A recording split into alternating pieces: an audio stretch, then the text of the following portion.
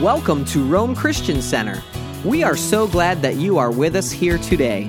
If you are local to the Rome, New York area, we would like to invite you to join us 10 a.m. and again at 6 p.m. on Sundays. We are located at 7985 Turin Road in Rome, New York. Let's join the service as we believe God has something in store for you today. I heard something this week that really bothered me. New York State will now allow transgender minors,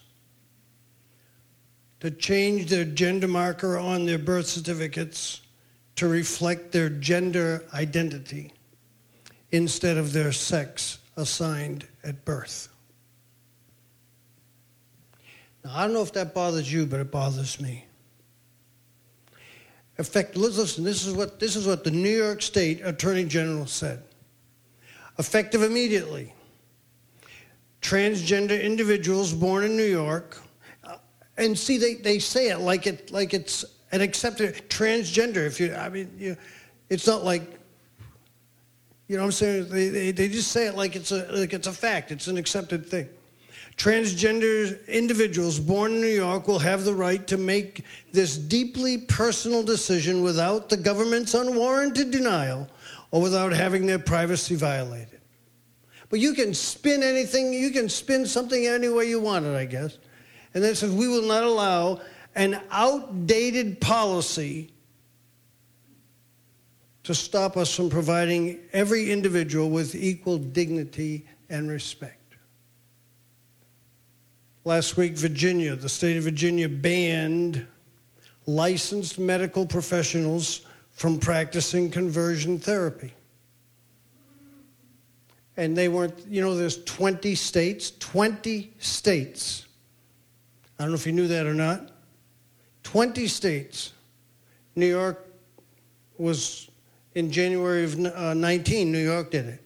But it bans medical professionals from practicing what they call conversion therapy, trying to help somebody who's totally taken over by demons.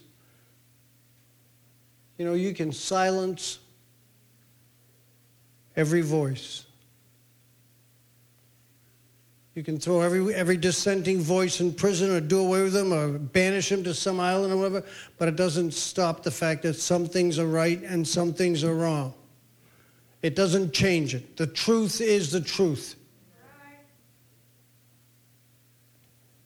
And I want to talk to you about a virus today, but not a physical virus, not the coronavirus or any other virus. It's a virus that has infected the hearts and minds of men for hundreds, thousands of years. It's an anti-God, anti-Christ spirit that invades the hearts and minds of people, and it brings them to a place where they totally reject God, they reject His ways, they reject His existence. They don't want to believe that God even exists. And they get angry when you try to tell them otherwise. They don't just disagree with you, they get angry. Our Pastor Darren, our son-in-law, was telling us about an incident where there was a Senate hearing going on for someone who's being confirmed for some White House position. I forget what it was. And the person asking the questions happened to be Senator Bernie Sanders. This is not an anti-Sanders. I'm just telling you, he happened to be the one. Anyway, this person who's being questioned is a staunch Christian, and in college wrote a paper. And in the paper, he said something about Muslims not being saved. And so he got questioned on that. Are you trying to tell me? And they get angry. Are you trying to tell me that Muslim person is not going to heaven? No, what I'm trying to tell you is that if you don't repent, you're not going to heaven. That's what Jesus said. But they're angry about it. They don't want to admit that there's a God. They don't want to submit to His ways. Why? Because if there is a God, then they're responsible to Him. And they want to be the apex thinkers, what we do, what we decide. An outdated policy of taking a baby fresh from the womb and looking at it and saying it's a boy or it's a girl. What an outdated policy. And if that doesn't bother Christians, something's wrong. It should bother us, because this virus has infected hearts and minds of men for thousands of years, but it's coming to like a fruition. It's crazy what's going on in our nation, and it's really, I don't know, it's doing something in me. I am praying more for our country today than I have ever in my life. I'm praying for the president. I'm praying for Congress. I'm praying for people that seem to be in opposition to what I believe is right.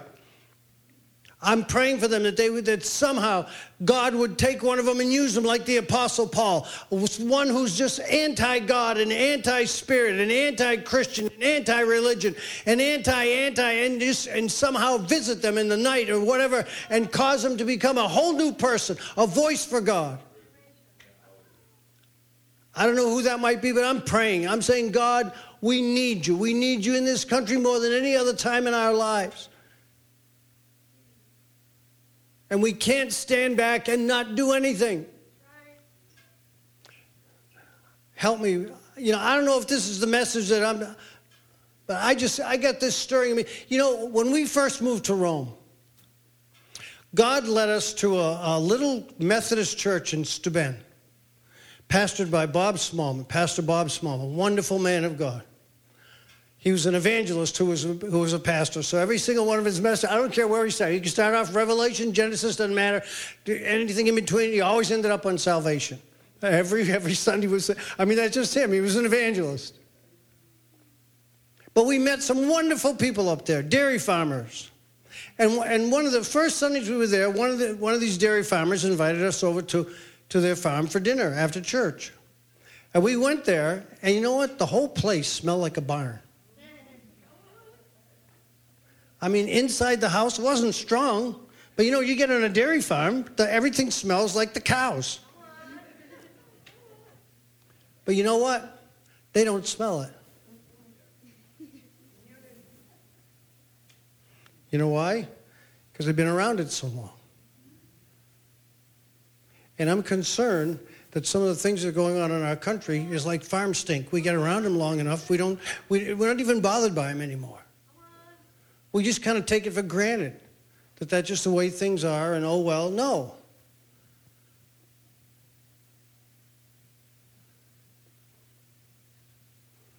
I feel like it's time for the church to arise. And I don't know if all this, what I've just mentioned, I don't know, this is not an anti-gay message. It's not my heart goes out to these people. Because they don't realize what danger, they don't realize the danger they're in.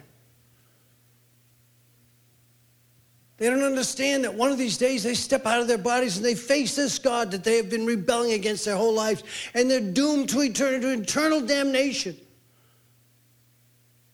And that's what bothers me. I don't want to see it. I don't want to see anybody go to hell. I don't want to see it. You wouldn't wish that on your worst enemy.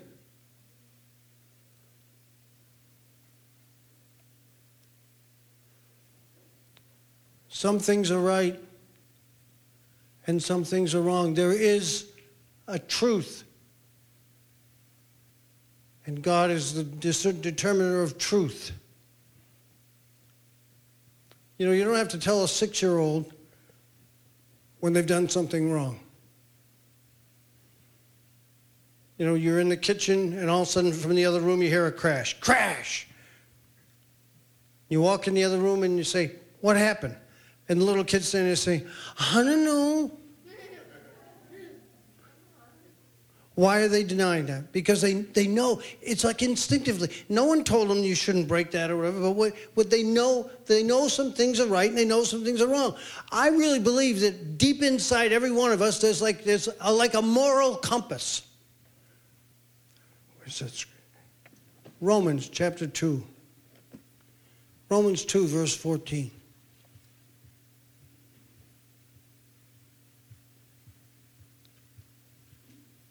For when the Gentiles, who do not have the law, do instinctively the things of the law, these, not having the law, are a law unto themselves, in that they show the work of the law written in their hearts, their conscience bearing witness, and their thoughts alternately accusing or else defending them on the day when, according to my gospel, God will judge the secrets of men through Jesus Christ.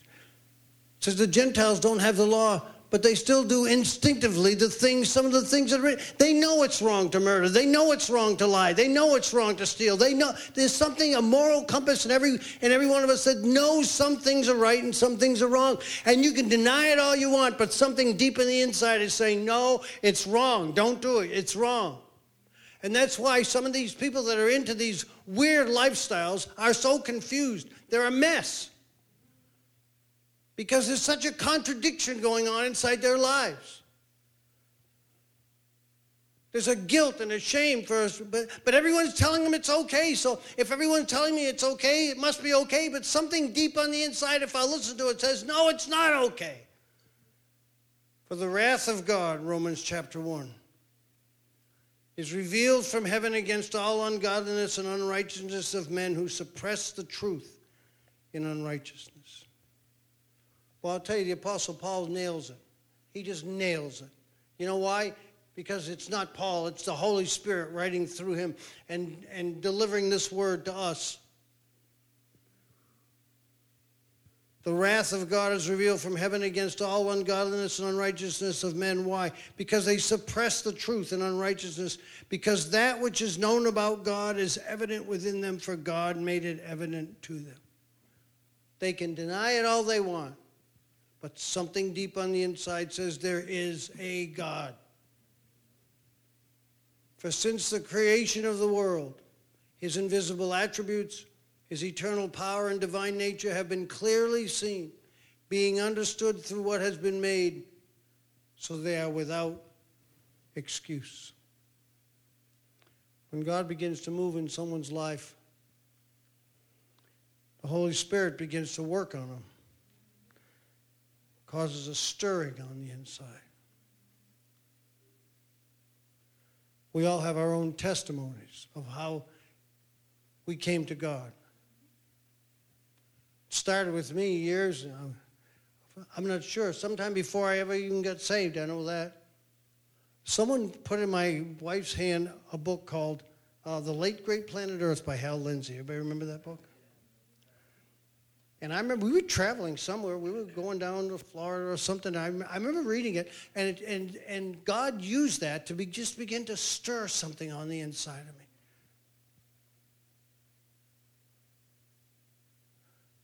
And then we went wherever we were going to go. We went. They sent me to the Air Force. Sent me to school, pilot training. I was fortunate enough to get a fighter assignment, went to Florida for training. And after that, we went to our first fighter squadron in Michigan. Then we went to another one in Michigan. And in the midst of all that, I got an assignment to go to Thailand.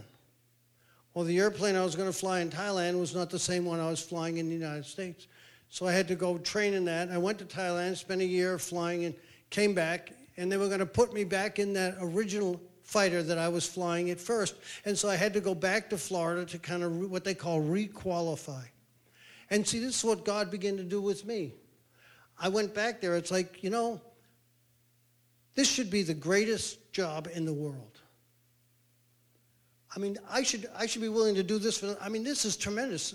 What I'm doing is to me, it's so rewarding. And yet, why do I feel empty? I know, I've been here before. I know what I'm going to do when I leave here. I'm going to go to a school. I'm going to be doing this. I'll be doing the same thing I did a few years ago. Why don't I look forward to it? God began to stir something on the inside of me. It's like, is this all life is about? What happens after? Now, I was raised Roman Catholic, but I'd become quite an agnostic. My opinion was, well, if there is a God, fine, you can't prove it by me. But God began to stir something. I began to be dissatisfied when I should be satisfied. And my wife had gotten saved, and I saw a change in her, and anyway, before you know it, I was saved. And we all have our own story. God begins to work in people and to convict us. The Bible says that the Holy Spirit comes to convict us of sin and righteousness and judgment. And we begin to wonder. We begin to ask ourselves questions about God and life after death and what is this all about and all these kind of things. And God begins to work in us and draw us by his Spirit to himself. But not everyone responds to God's drawing. Interesting scripture in John chapter 3. We often quote verse 16 where it says, "For God so loved the world that he gave his only begotten Son, that whoever believes in him shall not perish but have eternal life." But then it says, "God did not send his Son into the world to judge the world, but that the world might be saved through him. And he who believes is not judged. But he who does not believe has been judged already because he does not believe in the name of the only begotten Son of God." And listen what it says in verse 19. "And this is the judgment," verse 19, "that light has come into the world, and men love the darkness rather than the light, for their deeds were evil." Not everyone responds. A lot of people, they like what they're doing. They like living. You know, there is a physical and emotional reward to sin. It said in Hebrews about it, said Moses forsook the passing pleasure of sin. You know, I've heard people say, well, you know, those people out there drinking in the bars, they're all miserable. No, they're not miserable. They're having a great time. They think they are.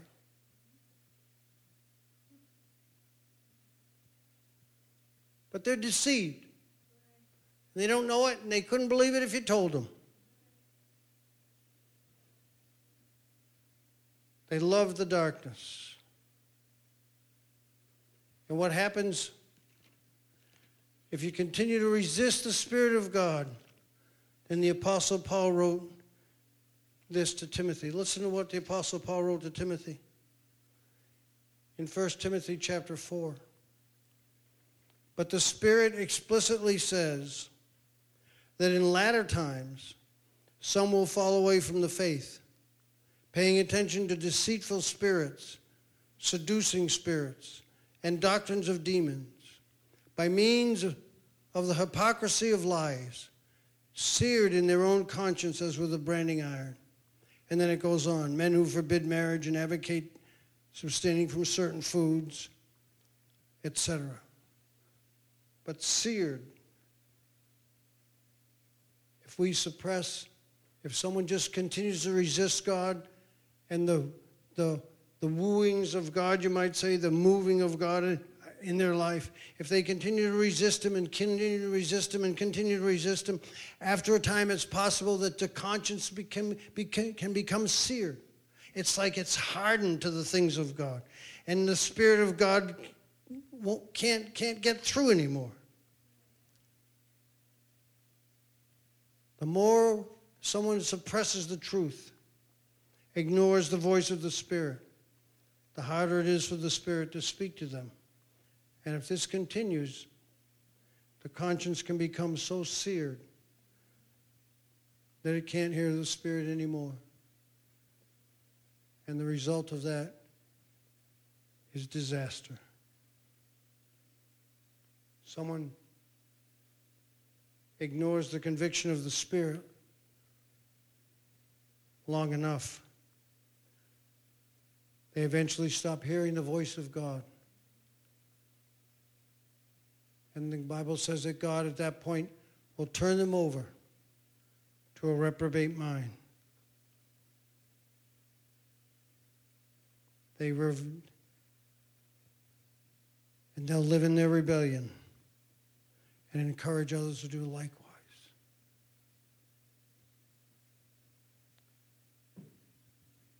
In Psalm 14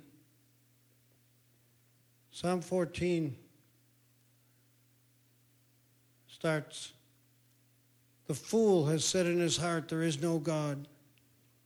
They are corrupt. They have committed abominable deeds. There is no one who does good. The Lord has looked down from heaven upon the sons of men to see if there's any who understand, who seek after God. They have all turned aside.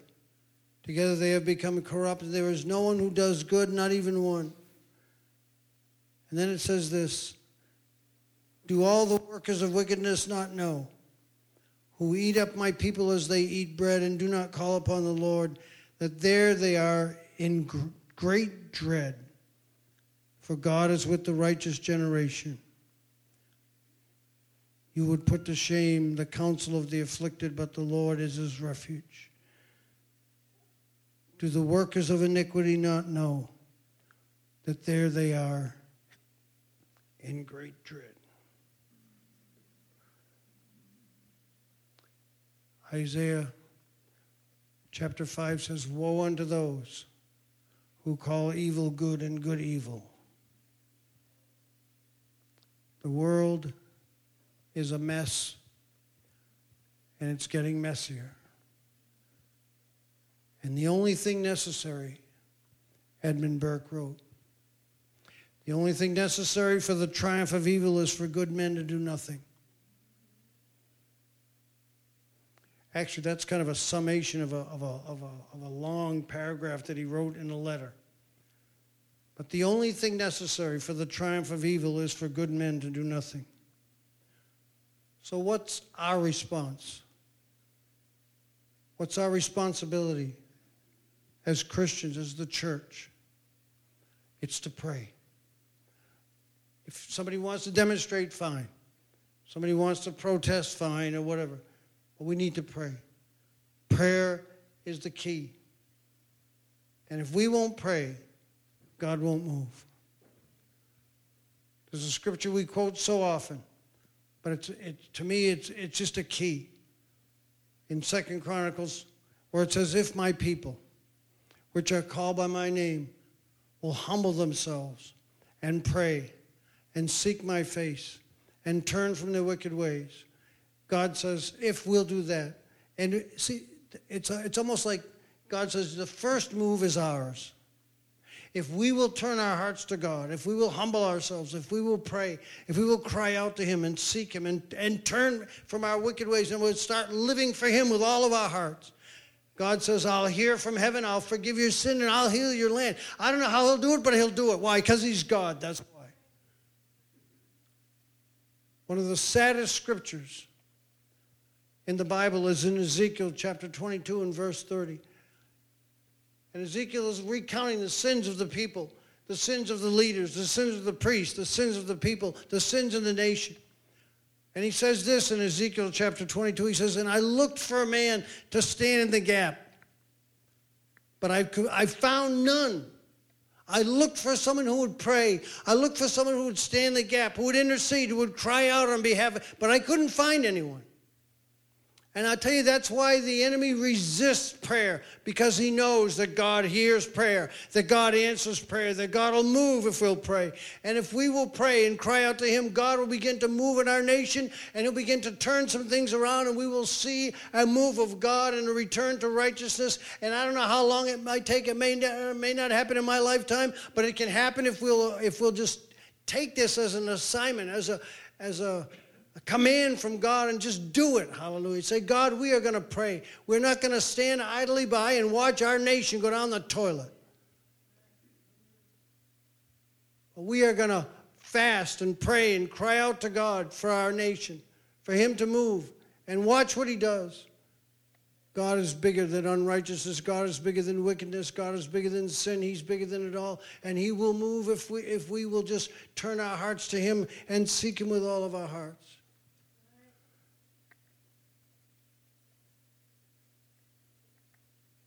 The world is infected by the worst virus,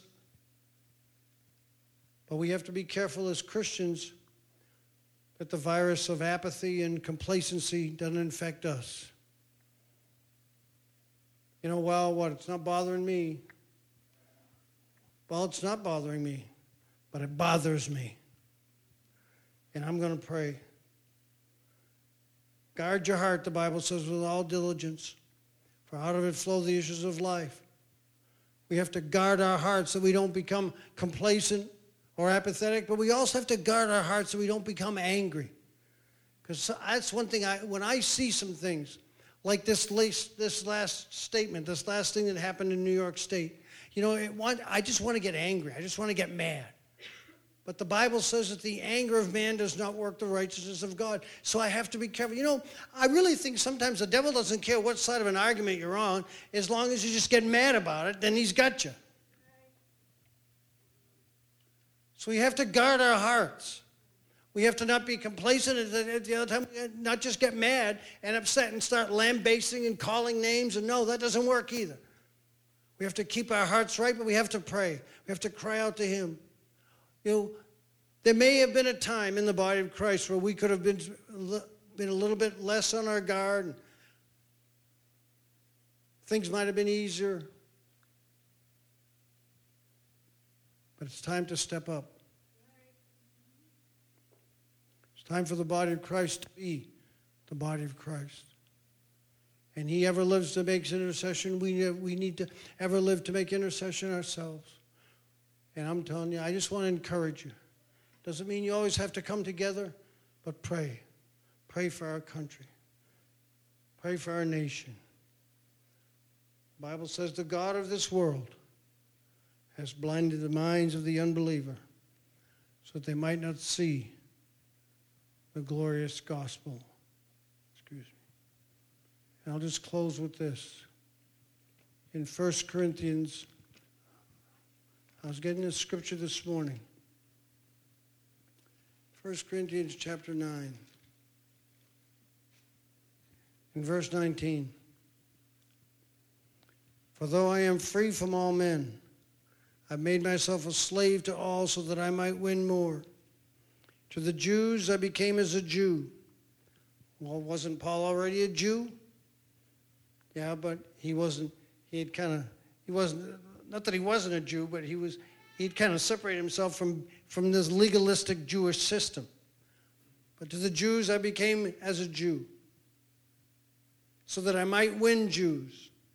To those under the law, as under the law, though not being myself under the law, so that I might win those who are under the law. To those who are without the law, as without law, though not being without the law of God, but under the law of Christ, so that I might win those who are without law. To the weak I became weak, that I might win the weak. I have become all things to all men, so that I may by all means save some. So as we go about our lives,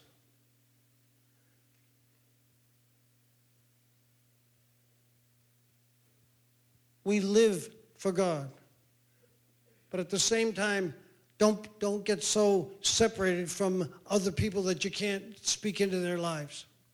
When I get around Catholic people, I talk about the fact that I was raised Catholic, that I was an altar boy, and I remember Latin Mass. And, I want to befriend Catholics because I want to see some Catholics get saved.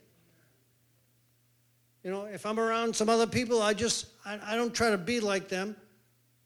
Paul would mingle with people. I mingle with sinners. Not that I sin, but I'm not afraid to mingle with sinners. I'll be all things to all people. Why? So that I might save some. So this is our heart. This is the heart of the church. God, we want you to come. We want you to move in our midst. We thank you that you are God. We want to see almost like a Mount Carmel experience in our nation.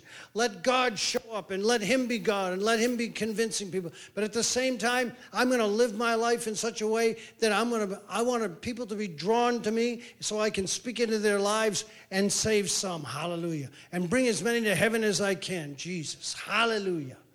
Hallelujah. The church is going to become evangelistic, and the church is going to become a warrior in the spirit, and we can see God move and be. God is still God, and he's on the throne, and nothing's going to move that. Thank you so much for being with us today. Our prayer is that your life be enriched through the power of God's Word, and that you be filled with his love and strength as you daily serve him. To learn more about our service times and our ministry and how it is that you can partner with us, visit us online today at RomeChristianCenter.com.